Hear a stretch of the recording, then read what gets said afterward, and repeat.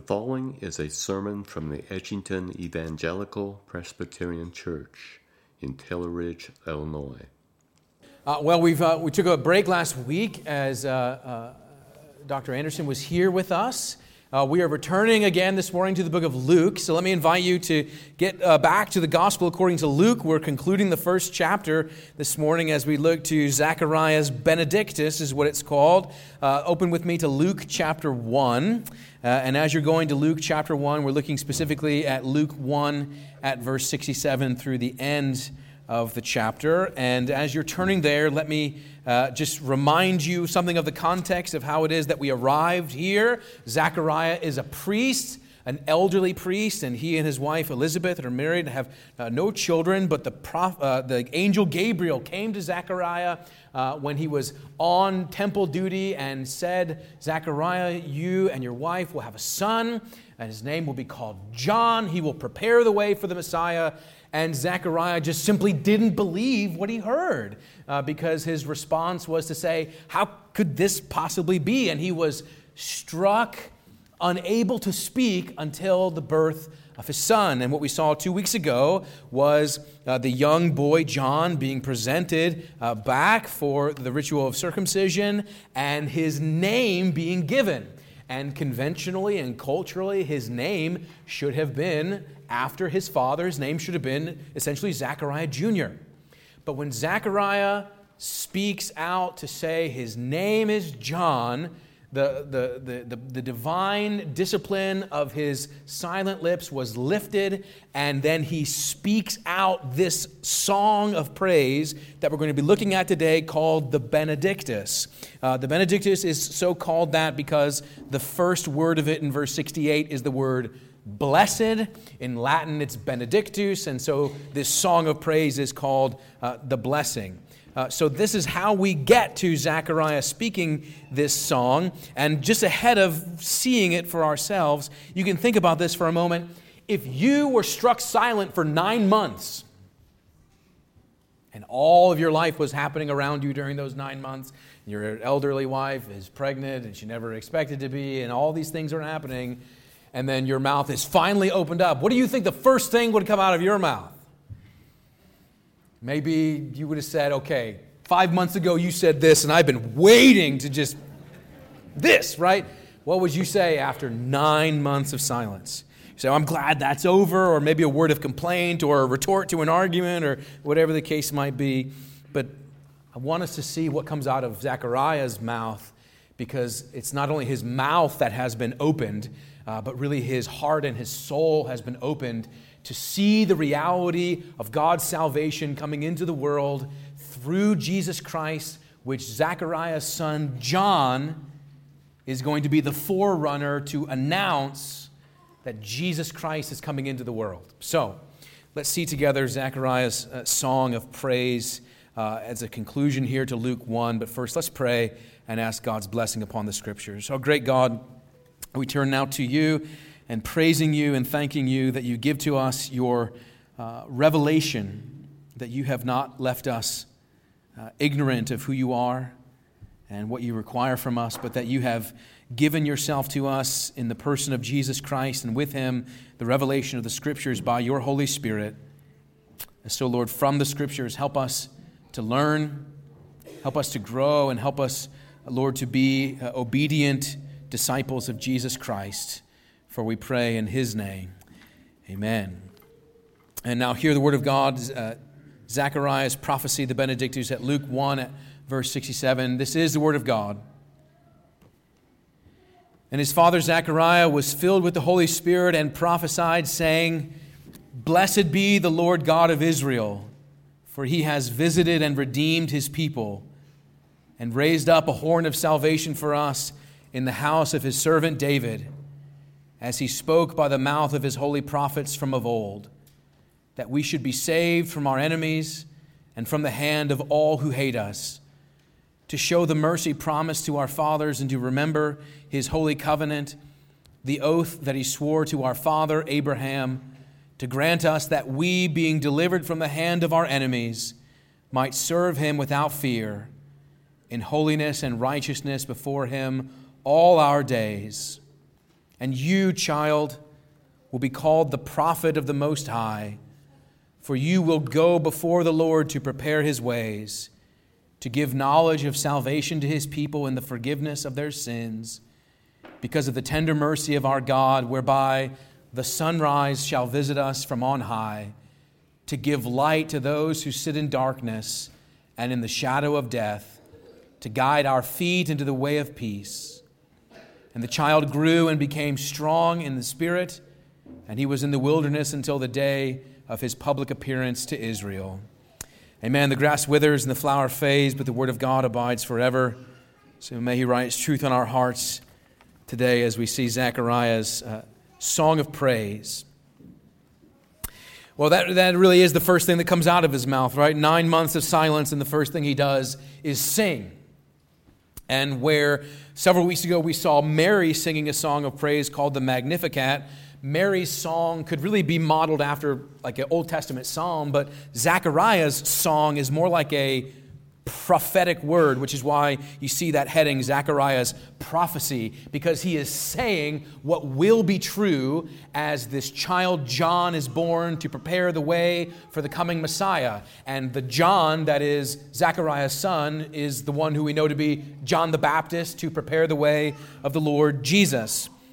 And as Zechariah is taking all of this in and then speaking all of this truth out in a song of praise, there's a lot that we need to take from this by way of understanding and application about the truth of God's salvation and what he's intending to do for his people throughout time and space. But just notice that God has taken Zechariah from fear to faith. Zechariah did not believe what the angel Gabriel said when he came to him 9 months ago. He didn't believe.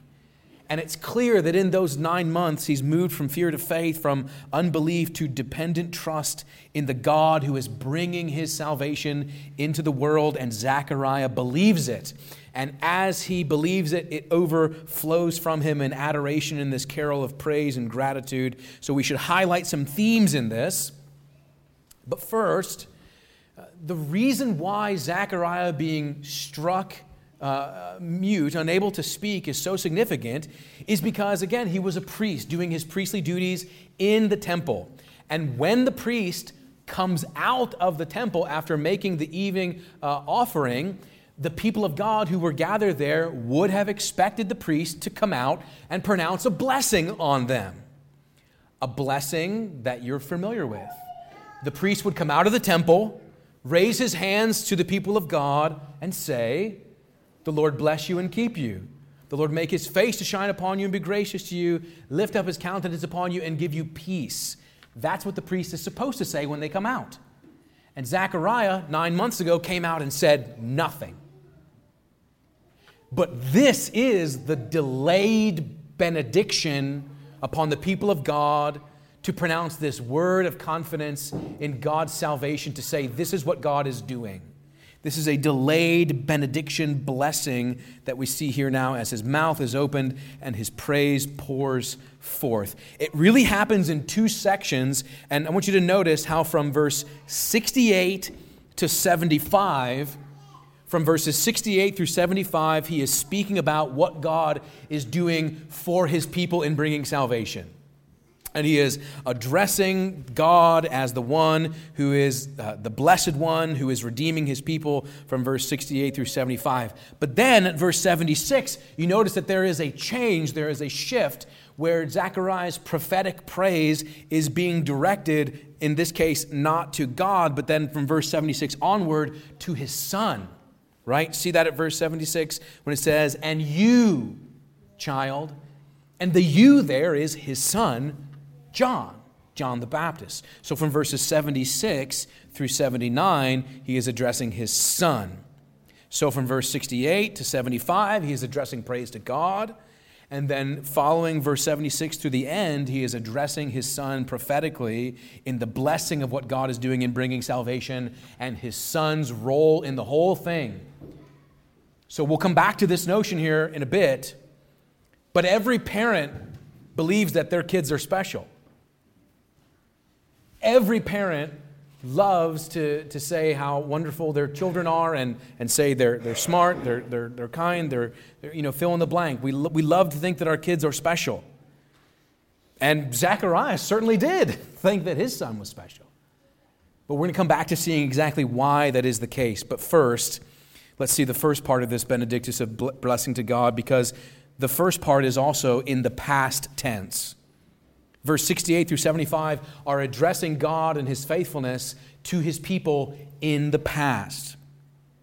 That God has been faithful. Again, verse 68 says, "Blessed be the Lord God of Israel, for He has," past tense, "visited and redeemed His people, and raised up a horn of salvation for us in the house of His servant David, as He spoke by the mouth of His holy prophets from of old." This is past tense here.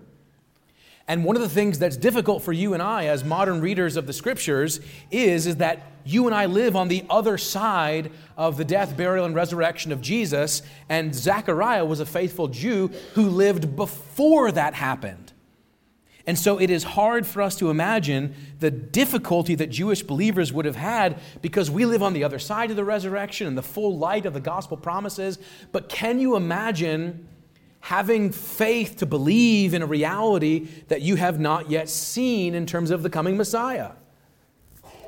Well, I hope you can imagine it, actually, because we still do, but they lived even before Jesus' coming and the believing in His promises. So what is it that has been promised? What is it that God has been faithful to, that Zechariah has trusted in as he looked for? Well, you see several words here. In verse 68, it's deliverance. He has visited and redeemed His people.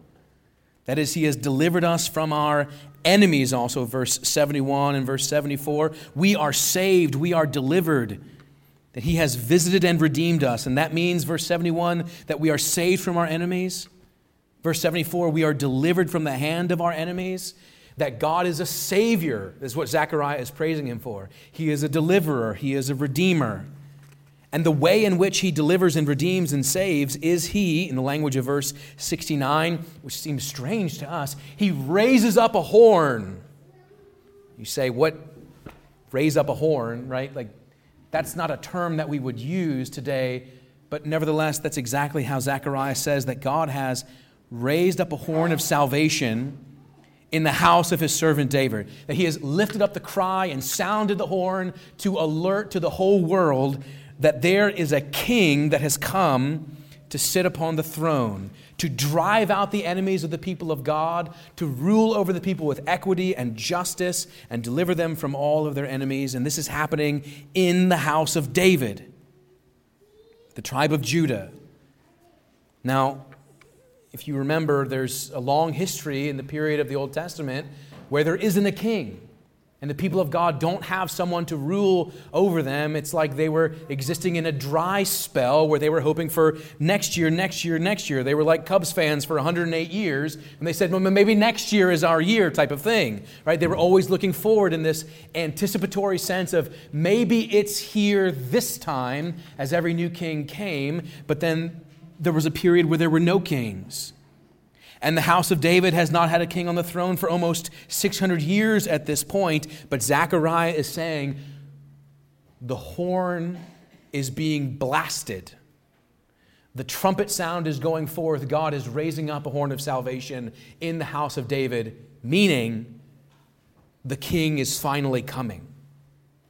You don't have to wonder if this year will be our year. Zechariah is announcing this is the year of God's salvation. And we know this because God is coming in verse 72 to show mercy. Mercy that was promised to our fathers and to remember His holy covenant. You see, this is not a song that Zechariah is singing about how people save themselves. And it's not a song about how God helps you help yourself. God's salvation is an utter salvation. God's salvation comes with mercy and grace that He accomplishes and we receive. God delivers in a way that is utterly dependent on Him alone. And Zechariah praises God for this steadfast love, this mercy, this covenant faithfulness. You know what this means, of course, is that Zechariah, who would have been categorically an Old Testament Jewish priest, he knew the Old Testament. And you might say, well, that's obvious, right? He's an Old Testament priest. But it teaches us the value that if we as Christian believers think we don't need to know about the Old Testament, we actually remove the history of salvation from the story of God's grace. The Old Testament matters. In fact, several years ago, there was a pastor down in Atlanta who was continually using this phrase, that Christians need to, quote, unhitch themselves from the Old Testament. We need to be unhitched from the Old Testament because it's just a burden on us. To which Zechariah says, if you get rid of the Old Testament, you get rid of the whole prologue to the redemptive story of God's grace being unveiled in Jesus Christ. Because God is now making good on the promises sworn so long ago, as told to Abraham, as told through Moses, as told through David and the prophets of old, now sworn and ratified here. Verse 70 says, as he spoke by the mouth of his holy prophets from of old. From the oldest promises in Scripture, from Abraham all the way back to the garden, to Adam, summarizing that God's story is a story of salvation unfolding in this long-promised gospel word. And you can imagine like kids in the backseat of a long car ride, the people of God going, are we there yet? Are we there yet? Are we there yet? And Zechariah is saying, yes. Finally, now is the time when the promises told generations and generations that your mothers and fathers believed in, that your mothers and fathers lived and died, not yet seeing the fullness, now your generation is the generation that will see the reality of this fullness come to pass. And this is the last thing to happen before the birth of the King, namely a boy named John. Zechariah's son, who will prepare the way for the birth of the King, Jesus Christ, the hope of the ages, the hope of every generation. So, let me wave at you and say I'm now going to take a major tangent, okay? This is something that I am not frequent to do, and I think our context demands it, but you will know that I don't usually do this, because Zechariah is here singing about God's praise as he delivers the people of God. And you and I live in a world where many people are asking, what in the world is happening in the world? Particularly in a particular strip of land in the Middle East to the nation of Israel. Now I'm saying all this with this qualification. I am not a news commentator. I'm an expositor of the Scriptures. Is there an advantageous geopolitical reason for the modern state of Israel to be a concern for the United States as an ally? Yes. Will I say more about that? No. Because what I know about that could barely fill a thimble. But here's what I do know.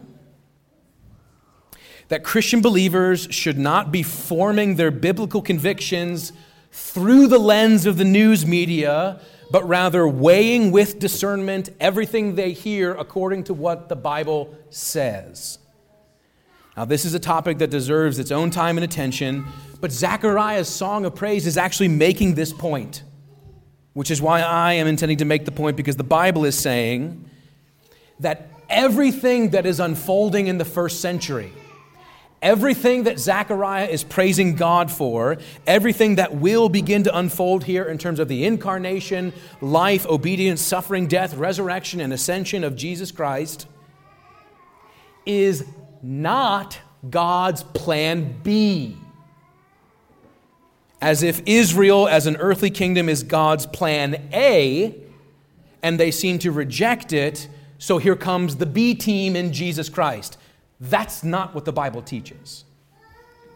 Jesus is not plan B after a failed priority of an earthly kingdom.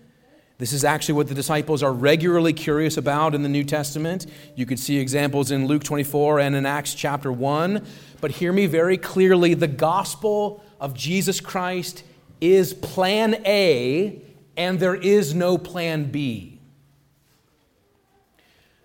the church of Jesus Christ to include both Jew and Gentile is God's purposes as the promises of the land are fulfilled in the salvation of the whole cosmos through Jesus Christ. And so what that means by way of application, as I tiptoe into these areas, an earthly modern state of Israel as a political entity might be significant because it is a place of historical intersection of the three major world religions. That's true, and that matters. But friends, the hopes of the gospel are no more tied to Israel than they are Yugoslavia, Antarctica, or Edgington. Nevertheless, those things matter, but they don't undermine the reality of the gospel of Jesus Christ coming to unfold in the fullness of Jesus Christ for the sake of the church, the gathering in of all people under Christ. So to Zechariah the priest, who spent his days in the temple, all of this is pointing to a reality that is now coming to pass. Think of that for a second here. Zechariah is saying, my whole life and my whole ministry has been for this moment. That faithful believers like Zechariah looked forward to salvation as something hoped for but not seen, and the only basis for their faith was that God's word says so. And what that means for you and I as Christian believers is that we need to learn from Zechariah what it means to make the promises of God our daily bread, and never to doubt that every word from God is true, and even things that are yet future to us are just as true as the things that God has already faithfully fulfilled in time. What do I mean by that? When God makes a promise, say to bring deliverance to the house of Israel, the house of Israel experiences that promise being fulfilled inside of the confines of time, but God exists outside of time. To God, there is no such thing as future promise or past promise. It's just promise. And the people of God must learn to live in the confidence that even if things are yet future, they are as sure to happen as the things that have already happened, because to God there is no such thing as future or past. It is all before Him under His sovereign will. That means, Christian believer, everything that God has promised you is as sure as the air you presently breathe. Everything. Everything. That means that for us, who still live in anticipation of things yet to be fulfilled, just as Zechariah did in his time, we live on the other side of the cross and resurrection. Nevertheless, we are still anticipating a future hope, and that means that Christ will come again as surely as He came the first time to gather His people and give them the crown of righteousness, to usher in the fullness of His eternal kingdom. And Zechariah knew to live by faith in those promises, and you and I must also learn to live by faith in those promises that are still yet future to us, just as saints of old have done, believing that we have even more reason to trust and to hope and learn to live according to the promises of God. Because God's salvation is sure. That's what Zechariah is singing about. The second part of this, though, is future and second person in verse 76 through 79. We said this already, but he moves from praising God, addressing God for His history of salvation, to then speaking to John and foretelling Israel's coming redemption, as the focus is on you, child. Again, verse 76 says, and you, child, will be called the prophet of the Most High. The prophet of the Most High, to do what? To prepare the way of the Lord. Again, Zechariah is using Old Testament language from the book of Isaiah, Isaiah 40, verse 3, that the servant will come to prepare the way of the Lord. Or Malachi chapter 3 speaks of a messenger coming before the Messiah to prepare the people to receive the Lord. He is a forerunner in the language of verse 77. Zechariah says that you, son, are to give knowledge of salvation to His people in the forgiveness of their sins. You're going to go ahead and make ready the people of God to receive Jesus Christ, John. That's why we call him John the Baptist. And the gospel according to John speaks of John the Baptist, saying in John 1, there was a man sent from God whose name was John. And John was not the light, but he came to bear witness of the true light. And notice how Zechariah speaks to his son, just 8 days old at this time, again, remember, when he says to him, "You, child, will be called the prophet of the Most High, and you will go before the Lord to prepare his ways, to give knowledge of salvation to his people in the forgiveness of their sins." He is saying to his son, John, you are a servant. You are a servant. And I think this is really significant as we come back to this notion of the fact that for all of us who are in contact with young people, whether they are our children, our grandchildren, our nieces and nephews, or whether they are the children of their church, again, when all the world wants to communicate to children their utter uniqueness and their utter special place in the world, Zechariah is saying something very countercultural here, isn't he? He's saying to his son, son, your purpose in life is to magnify the one who's coming after you. You are not the light. Jesus Christ is the light. Zechariah is this countercultural way of telling his son, you are a servant of the greater light, because the sunrise is going to visit us in the language of verse 78. And John, you're not the sun. But it is your role to announce the rising of the sun upon the people of God. So in the language of Malachi, chapter 4, verse 2, the Son of Righteousness will rise with healing in its wings, because when the sun rises, the stars go out of view. And for as important and, yes, special and lovely as John is and your children and mine are, they're not Jesus. And actually, one of the most countercultural things that we can do, and we have this in mind as we start a new rotation of communicants class, is to tell young people that the chief end for which you have been created is not yourself, actually, but Jesus Christ. And to teach young people to say that you are a servant of the true light. And that's where meaning is really found. Now, John was raised with this notion clearly. That, John, your life isn't actually about you, it's about Jesus. John himself says so in the Gospel of John, John 3:30. He says, he must increase and I must decrease, speaking about Jesus. Now, we know that when this happens, Zechariah is already an old man. We could only wonder and speculate, how old did Zechariah live into John's young life before Zechariah would have died? And we don't know. But we do know that Zechariah raised his son with the knowledge that you are a servant of Jesus Christ. And this is what matters most of all in verse 77.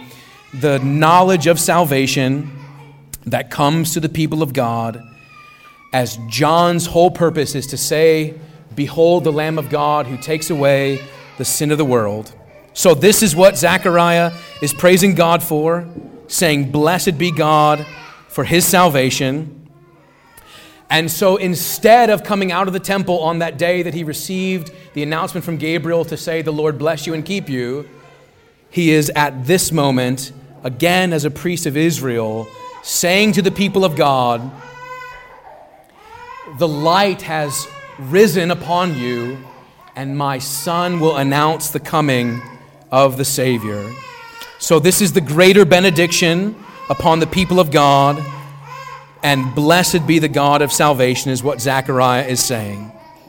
Let's pray. Father in heaven, we thank you for Zechariah's song of praise, and we pray, Lord, that his words would be sealed to our hearts as the word of your Holy Spirit, to realize that salvation has dawned upon your people in the face of Jesus Christ, which John was born to announce his coming.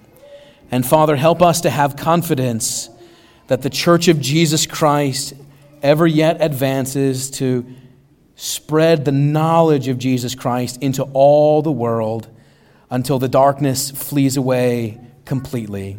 Lord, bless your people with the knowledge of faith. in the salvation that comes through Jesus Christ, in whose name we pray. Amen. Thank you for listening to today's sermon. If you would like more information about our church or its ministries, please visit edgingtonepc.org. May God bless and keep you.